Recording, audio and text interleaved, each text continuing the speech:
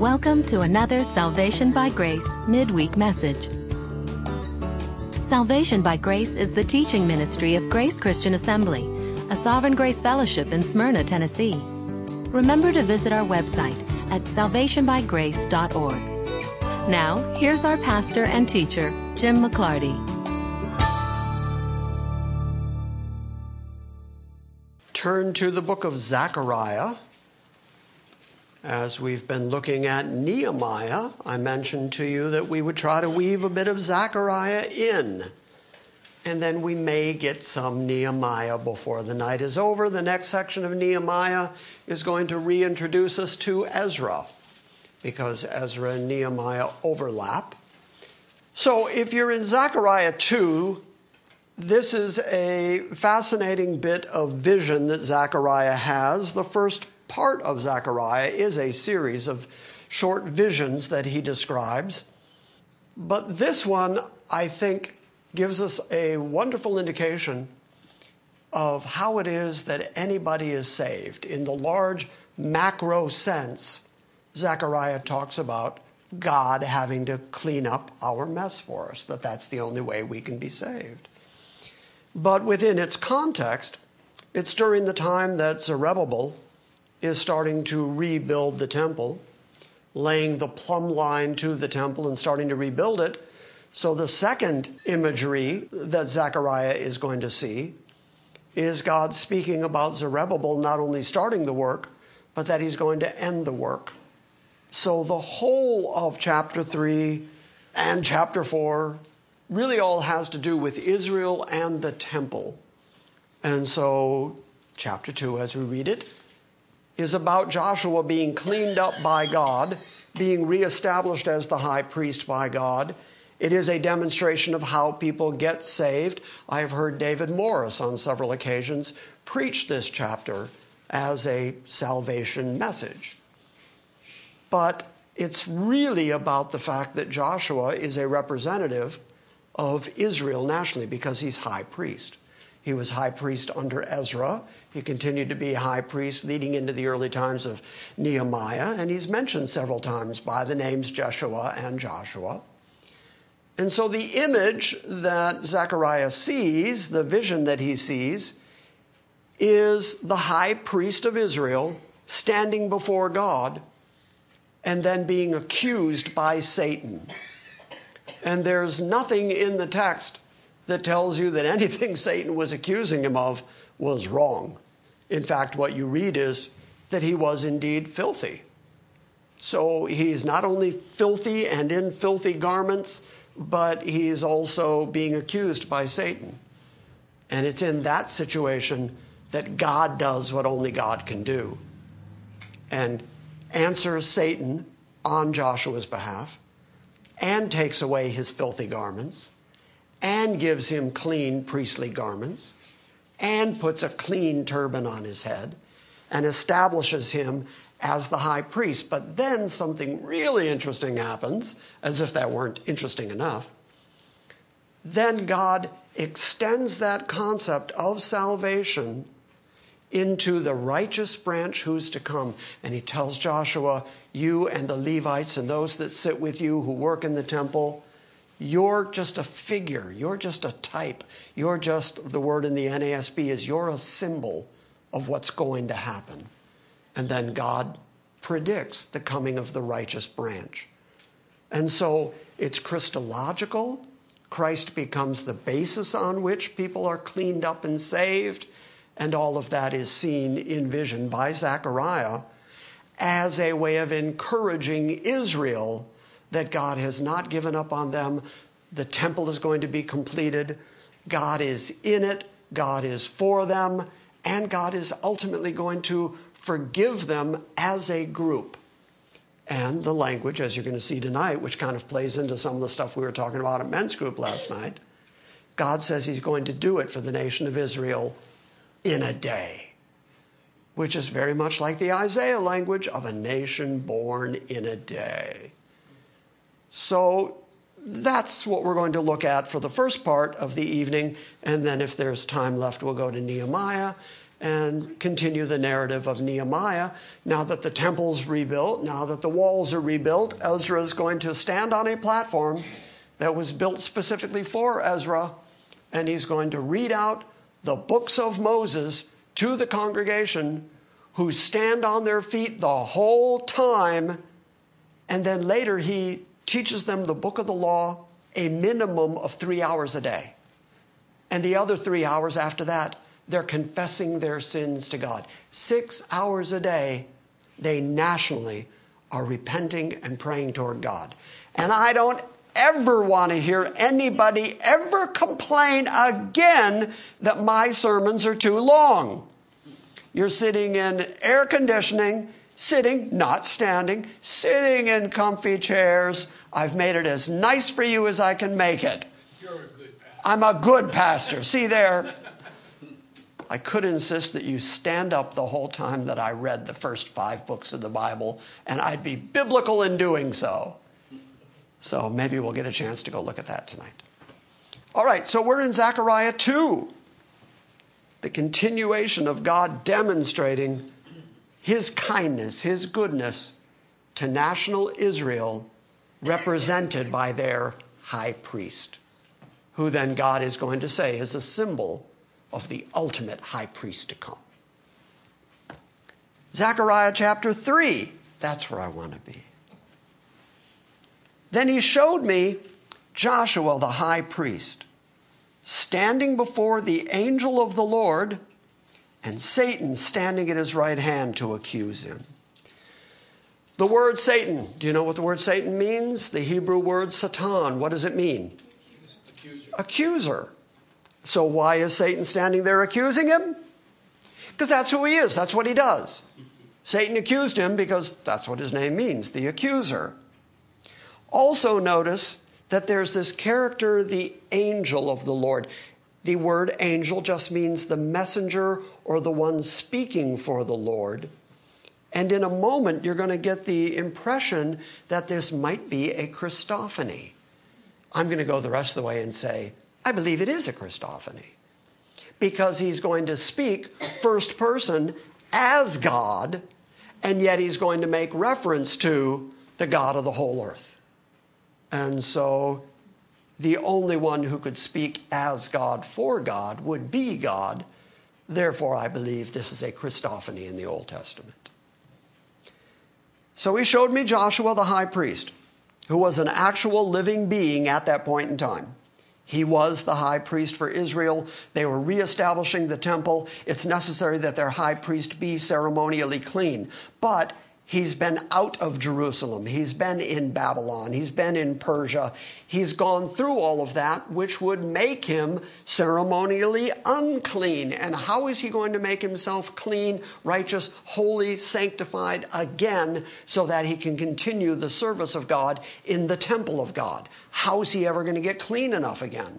There's no amount of water or soap that's going to clean him up again, because he's been defiled. So God has to clean him up.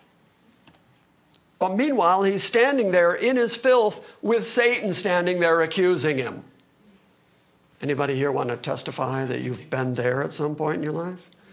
Standing there in your filth, knowing that Satan, the one who accuses the brethren day and night, you know he's got you dead to rights.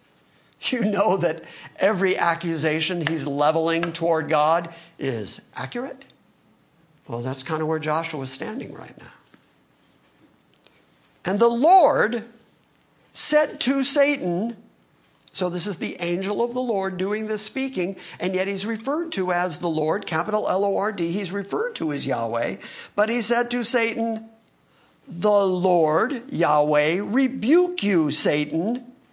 Indeed, the Lord who has chosen Jerusalem rebuke you. And is this not, Joshua, as the type, the symbol, the embodiment of Israel, is this not a brand plucked from the fire? So in other words, Satan standing there before God and Joshua, accusing Joshua, trying to condemn Joshua, and God says, if I didn't do something, he's going to burn. but I will pluck him out of the fire, bring him to myself, save him, redeem him. Here's how he does it. Now Joshua was clothed with filthy garments, and he was standing before the angel.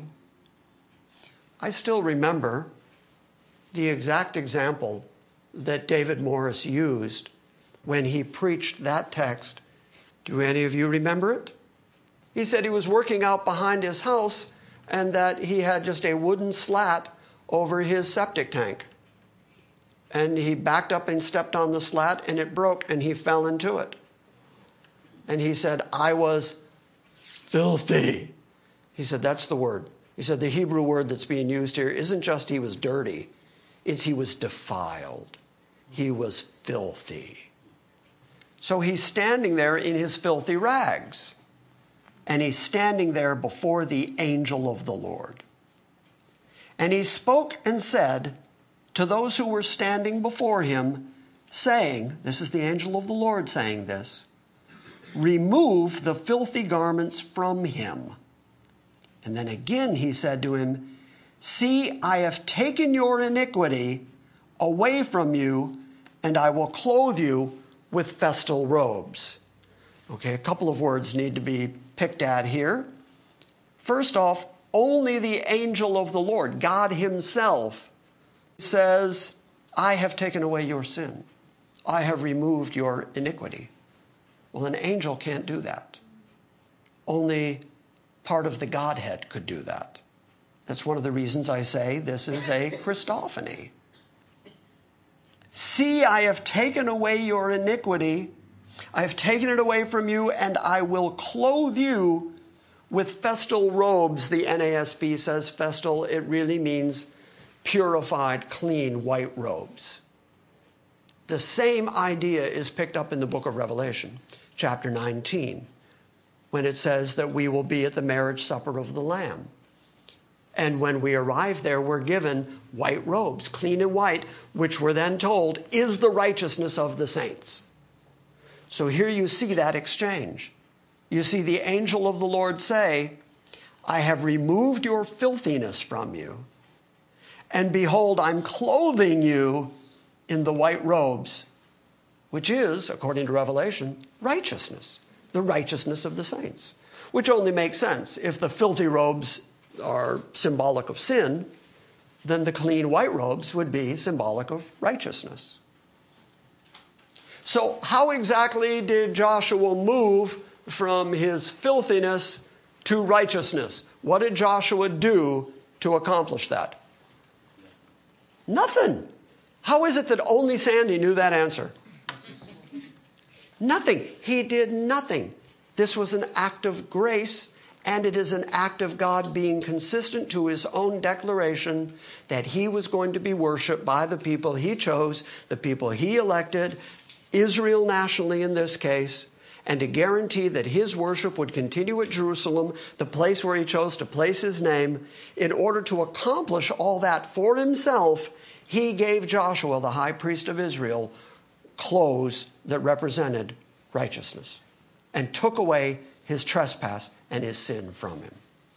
And he was the recipient. God did all that. Yes, sir. He didn't even take off his own clothes.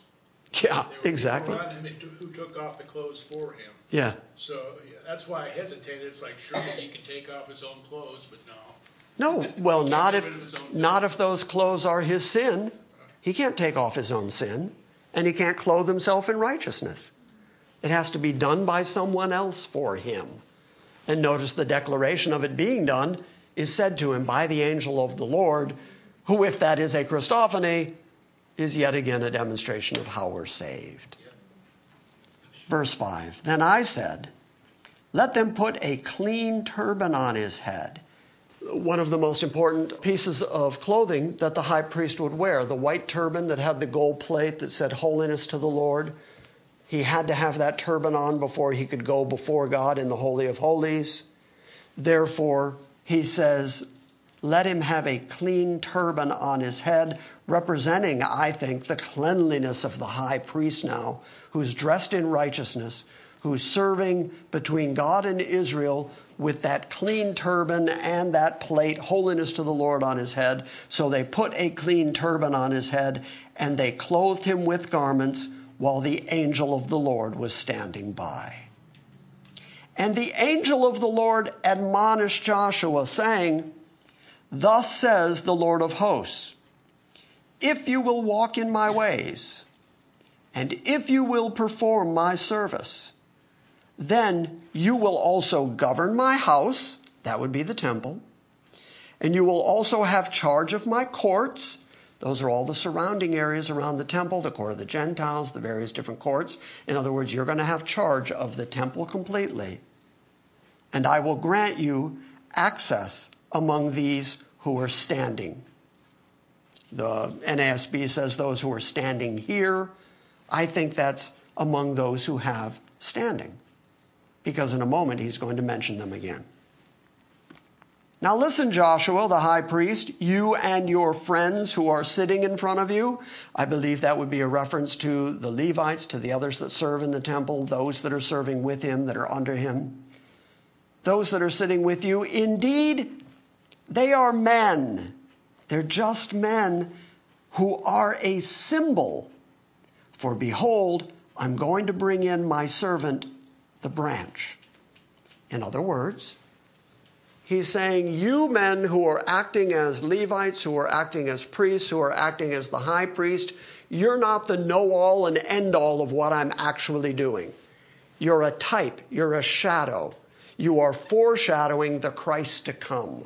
You're foreshadowing the righteous branch who will actually take away sin, the same way that he just demonstrated with Joshua.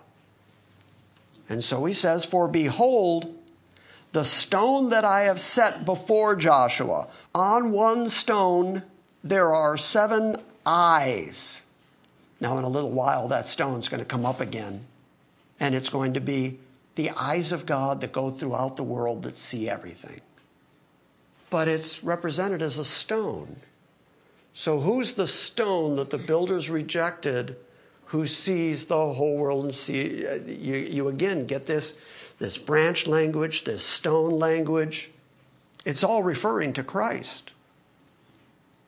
And notice, by the way, that Joshua, the high priest, has that name, Jehoshua. Jesus, the Greek name is Iesus.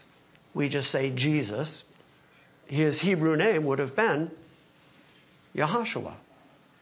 And so again, we get these connections.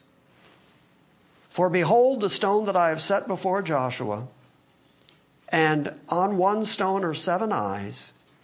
Behold, I will engrave an inscription on it, declares the Lord of hosts." So again, here's the Lord of hosts being talked about, but the person talking about him is the messenger of the Lord.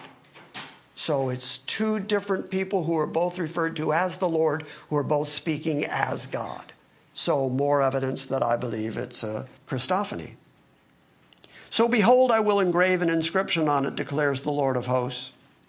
I will remove the iniquity of that land in one day."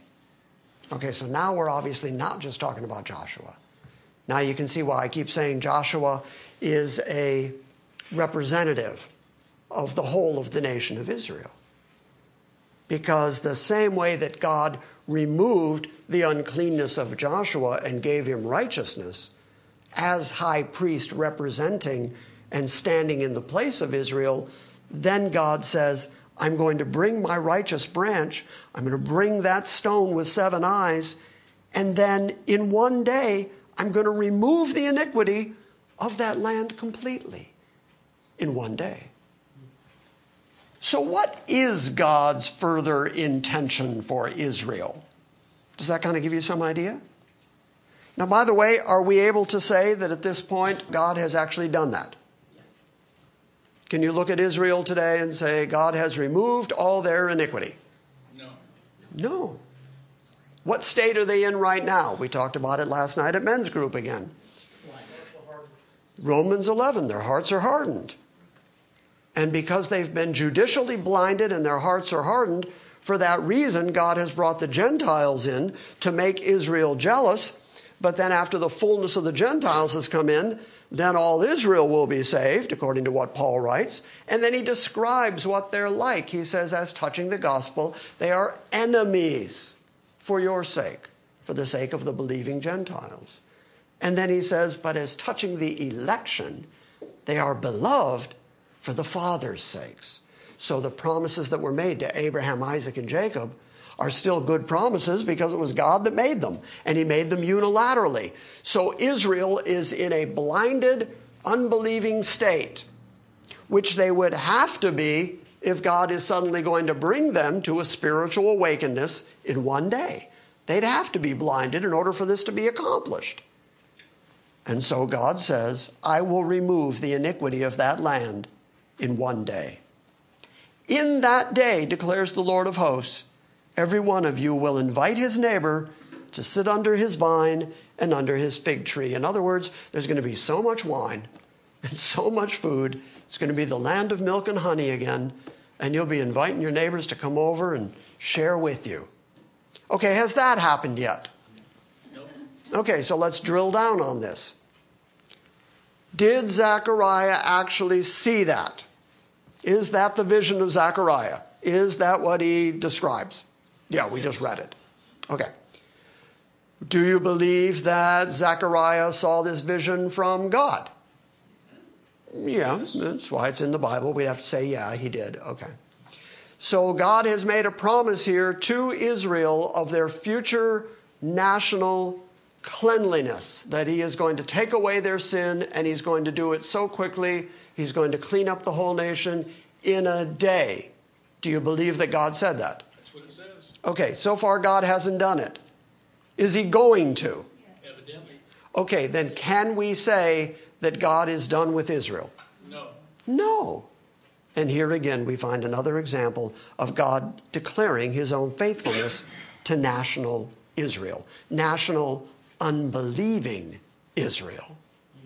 Not the part of Israel that made up the church, not those that followed Christ, those that are enemies of the gospel, who are nevertheless beloved by God because of the election's sake and promises God made to the forefathers.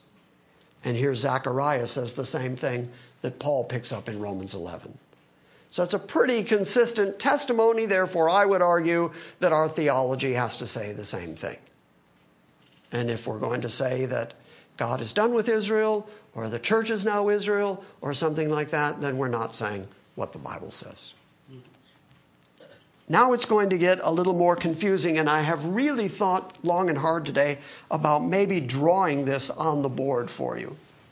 But my artwork is so bad that if I did try to draw it on the board, it would be like hieroglyphics. You would have to look at it and go, why, that guy's Egyptian. What happened there? So chapter 4 of Zechariah. Then the angel who was speaking with me returned and roused me as a man who was awakened from his sleep. So you're talking about the same angel of the Lord. We're talking about the same Christophany. He's continuing along this line of God's faithfulness now, not just to his temple, but also to Jerusalem as a city and then Israel nationally. And he said to me, what do you see? And I said, I see and behold a lampstand all of gold with its bowl on the top of it and its 7 lamps on its 7 spouts, being to each of the lamps which are on the top of it. Okay, are you familiar with what a menorah is? Do you know that word menorah? Okay.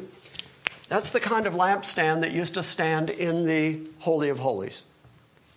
It had a central spire so that it would stand there like that. And then there were arms like this. Those are little flames of fire, believe it or not. That would be the kind of lampstand that he saw. But then each of these bowls where the fire is have to have oil in them in order to burn. And so there was a bowl that was attached somehow, apparently above, that was full of oil that was feeding each of these lampstands. Okay, that's how much we know so far. what do you see? And I said, I see and behold a lampstand, all of gold, with its bowl on the top of it, and its 7 lamps on it, with 7 spouts belonging to each of the lamps which are on the top of it. And then 2 olive trees by it, one on the right side of the bowl and the other on its left side. So now there's 2 olive trees.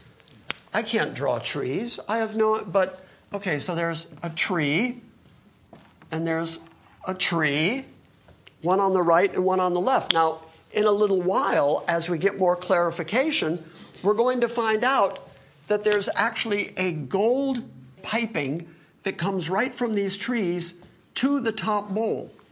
So there's a constant resource of olive oil going into the bowls and then out from the bowls to the lampstands, so that the lampstand stays lit all the time because it has a constant source of oil.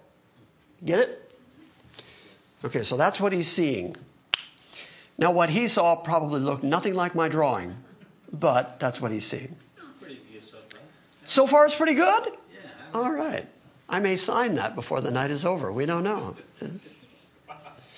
May go up to auction. We don't know.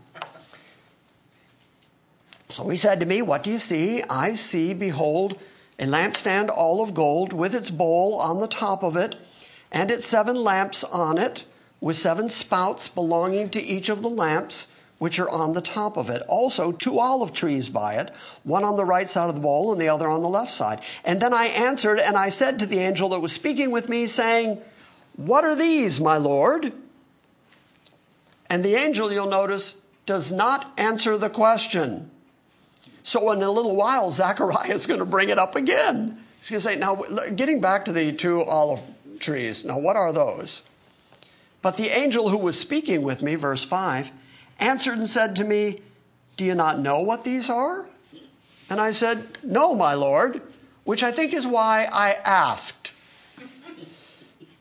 Then he answered and said to me, this is the word of the Lord to Zerubbabel. Okay, who's Zerubbabel? Do you remember in the book of Ezra, the first wave of Jews who came out of Persia, who came back to rebuild the temple, came with Zerubbabel. The second wave came with Ezra. The next wave that we read about came with Nehemiah. Zerubbabel was the governor there. So now we've got the priest and we've got the governor. We've got the 2 leaders in Jerusalem now. We've got the political governance going on, and we've got the religious leadership going on. But now tell Zerubbabel, because he's in the midst of rebuilding the temple. So let Zerubbabel know this. He said to me, this is the word of the Lord to Zerubbabel, saying, not by might, nor by power, but by my spirit, says the Lord of hosts. In other words, God is saying to him, it's not going to be by your military might. It's not going to be by your determination as a guy that you're going to get in there and get this built. The only way this is going to be accomplished is through my spirit. My spirit is going to run through and to you, and that's how my house is going to be rebuilt. Verse 7. What are you, O great mountain? Before Zerubbabel you will become a plain. I think all that means is there's going to be hardship along the way. There's going to be difficulties along the way, but you're going to overcome them. And he will bring forth the capstone, the top stone, with shouts of grace, grace to it. In other words, you're going to finish the work. You're going to complete the temple because you're going to put the capstone on it. And when the capstone goes on, that's the final piece of masonry to go into the temple. And then people are going to shout grace, grace to it. Then also the word of the Lord came to me saying, the hands of Zerubbabel have laid the foundation of this house, and his hands will finish it. So it's all going to be accomplished in the lifetime of Zerubbabel. But it's also encouraging Zerubbabel, even as the enemies are trying to stop the work. It's encouraging Zerubbabel to do it nonetheless, because you are going to finish it. Then you will know that the Lord of hosts has sent me to you. For who has despised the day of small things? I think I've heard that verse my whole Christian life. Growing up in the church, whenever they would try to get you to do some little menial task, like, can you show up on Saturday and sweep the parking lot? You say, well, it's kind of below. Don't hate the day of small things. If you do the small things, someday God will give you bigger things to do or whatever. That's not what it's talking about at all in context. The temple being rebuilt was a fraction of the size of the original Solomonic temple. Originally, the temple had magnificent splendor under Solomon, but the temple that was being built under Zerubbabel was significantly smaller, and by the time they put the capstone on it, it was nothing like the grandeur that was once there. And that's the context in which God says, don't despise the day of small things. I believe he's talking about, don't despise this temple just because it's not what it once was. This is the place where I am worshipped. For who has despised the day of small things? For these 7, okay, there's another reference to the 7 eyes, the stone with the 7 eyes, which we said is a type of Christ. But these 7 will be glad when they see the plumb line in the hands of Zerubbabel. In other words, as soon as Zerubbabel lays down the first straight line to start rebuilding the temple, the stone with the 7 eyes is going to be happy to see that starting, because that means it's going to be completed, and that means that the worship of God is going to continue. But these 7 will be glad when they see the plumb line in the hand of Zerubbabel. And these are the eyes of the Lord, which range to and fro throughout the earth. Then I answered and I said to him, okay, since you wouldn't answer me the first time, I just read that in. You have to look real close for that part. What are these 2 olive trees on the right of the lampstand and on the left? So he's going back to asking that question again. And I answered the second time and said to him, what are the 2 olive branches which are beside the 2 golden pipes? Okay, so you've got these golden pipes, even though they're in black on my drawing. These golden pipes reach from the olive tree up to the bowl, constantly feeding oil into the bowl, then feeding out of these pipes to these individual flames and individual bowls. You've got the constant resource of olive oil to keep the lamps ever burning. And he wants to know, what does that symbolize? What is that about? I see the imagery, but what does it mean? And the answer, admittedly, is a tad confusing, because he says, and I answered the second time and said, what are the 2 olive branches which are beside the 2 golden pipes which empty the golden oil from themselves? So he answered and said, do you not know what these are? And I said, no, my Lord. Then he said, these are the 2 anointed ones who are standing by the Lord of the whole earth. Now, this is part of the reason that I drew it up on the board, so that you can get that this light and the 7 candlesticks and the bowl that feeds into the candlesticks are being fed by the 2 olive trees. And the 2 olive trees are the constant source of the oil and the light that happens here. So what are these? Well, there have been a couple different theories.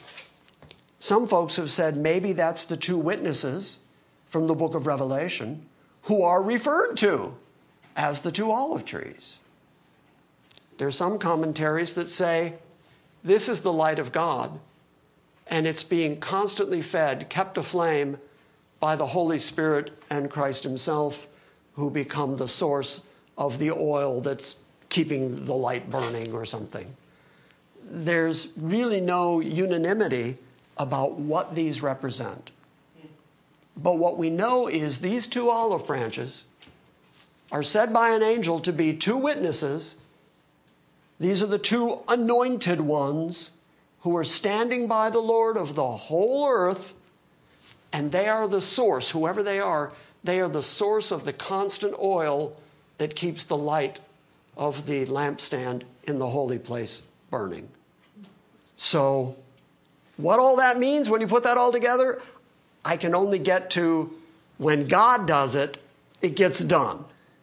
When men do it, like Joshua, like the high priests, like the Levites, they have to do it as part of their work. But he says that they are just a symbol of what ultimately is to come, that Christ to come is the fulfillment of the whole Aaronic priesthood. And it's in that context that Zerubbabel is going to rebuild the temple, and it's in that context that this lampstand shows up. And there would have been a lampstand like that in the temple. What do you do with that? I don't know. It just is. All right, so let's go to Nehemiah. We got a little bit of time. Does anybody have anything else? Anybody want to explain the lampstand any clearer than that to us? Jeff, you got anything? Yeah, but I don't want to embarrass you. We'll just move on. So just move on. I did. Yeah. I read in one commentary that they were saying that maybe it's Zerubbabel and Joshua, since they were both mentioned previously, and they're both being anointed for a particular task in the immediate context. Could be. Could be the combination of the governor and the high priest. Both of those are responsible for continuing the law of God among Israel, and that in their provision of the law to Israel, they're feeding the lamp, the light of God in the temple. That can be. Since we're not told what it absolutely is, we just know it's two witnesses, but then we're told these are two anointed ones who are standing by the Lord of the whole earth. So, How places have been at the end times, in my mind. oh yeah. Well, that's why the very fact that that's picked up again in the book of Revelation shows that it has an ongoing effect that I would argue goes beyond Zerubbabel and Joshua, unless you think that Zerubbabel and Joshua are the final two witnesses. It's all mighty mysterious. All right, so chapter 7 of the book of Nehemiah. I won't keep you here much longer, but chapter 7 is another one of Nehemiah's censuses. And he's going to name all the family groups that originally came under Zerubbabel to rebuild the temple in the first place. Chapter 7 of Nehemiah starts, "Now it came about, when the wall was rebuilt, I had set up the doors, and the gatekeepers, and the singers, and the Levites were appointed, and that I put Hanani, my brother, and Hananiah, the commander of the fortress, in charge of Jerusalem, for he was a faithful man, and he feared God more than many. Then I said to them, do not let the gates of Jerusalem be opened until the sun is hot," that means not until noon, "and while they are standing guard, let them shut and bolt the doors," so always protection from their enemies. "Also appoint guards from the inhabitants of Jerusalem, each at his post and each in front of his own house. Now the city was large and spacious, but the people in it were few, and the houses were not built. Then my God put it into my heart to assemble the nobles, officials, and the people who were enrolled by genealogies. Then I found the book of the genealogy of those who came up first, in which I found the following record. These are the people of the province that came up from the captivity of the exiles, whom Nebuchadnezzar, the king of Babylon, had carried away, and who returned to Jerusalem and Judah, each to his city, who came with Zerubbabel and Joshua and Nehemiah, Azariah, Ramaiah, Nehemiah, Mordecai, Bilshan, Mispereth, Bigvai, Nahum, and Baanah. And the number of the men of the people of Israel was," and I'm not going to read all this, but you can read it for yourself if you want to know, that the sons of Parosh were 2,172, or that the sons of Shephatiah were 372. So what he has done is he found the original rolls, the original census of the original people who had come with Zerubbabel in the first wave of Jews who returned to Jerusalem, and he recorded it for posterity in his writing. And so this is an accurate record then of who the different family groups were that came back originally with Zerubbabel. Go down to verse 60.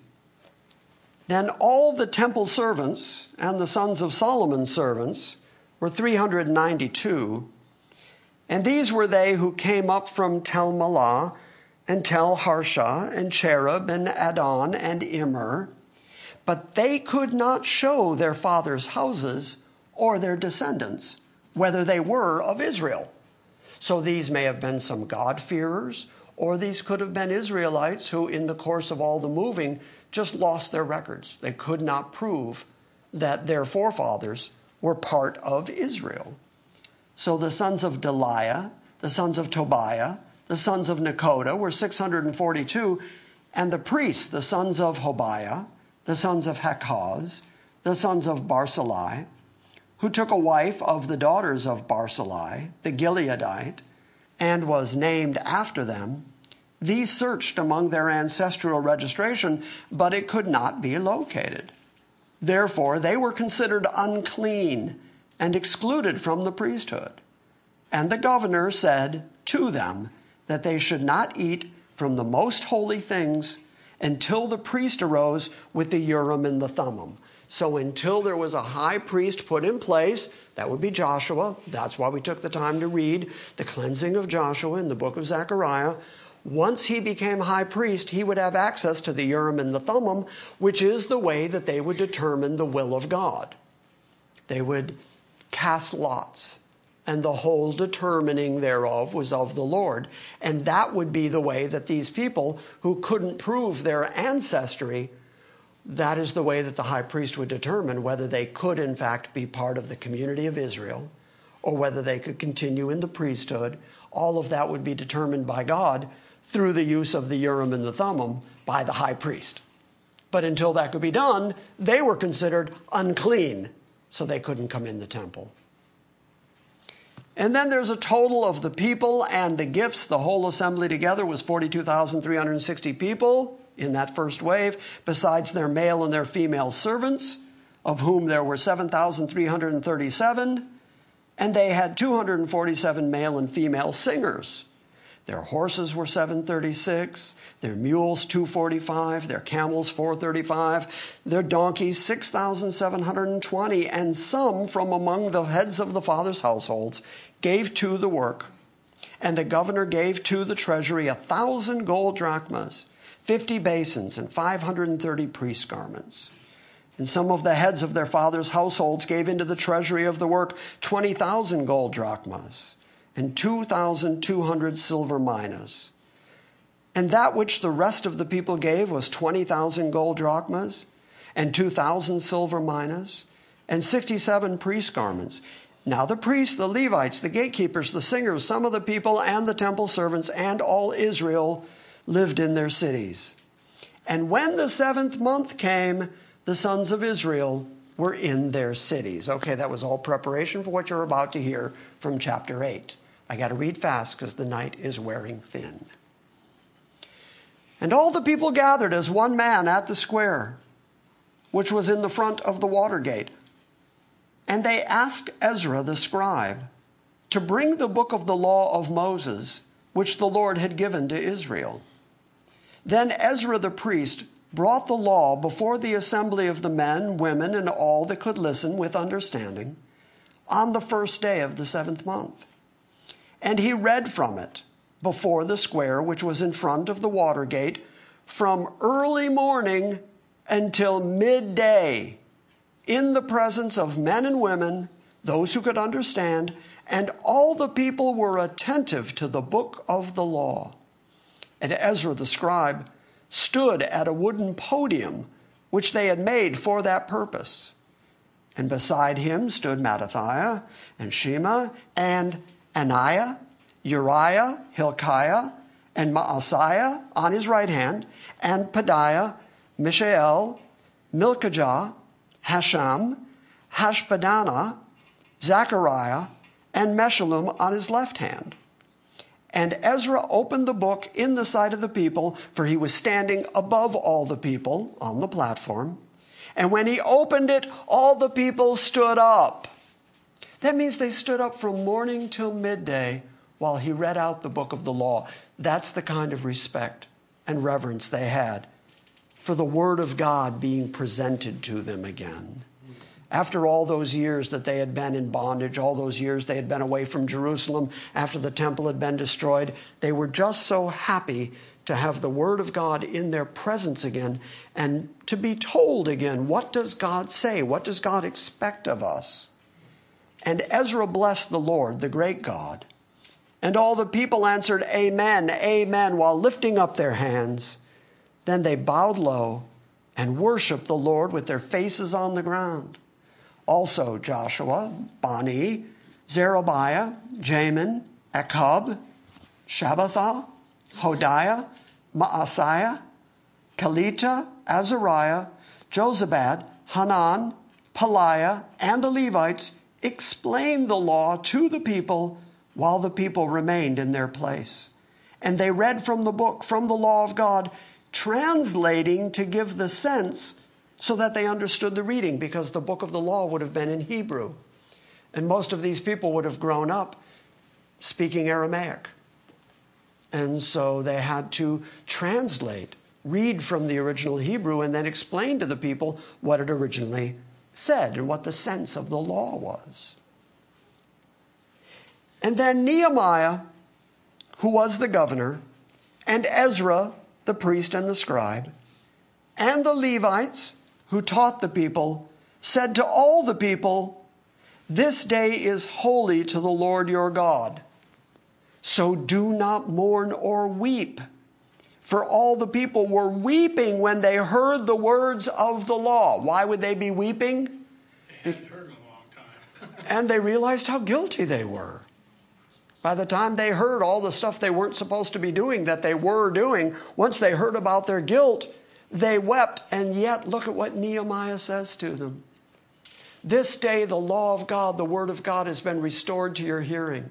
The temple is rebuilt. The wall is completed. Jerusalem exists again. This day is holy.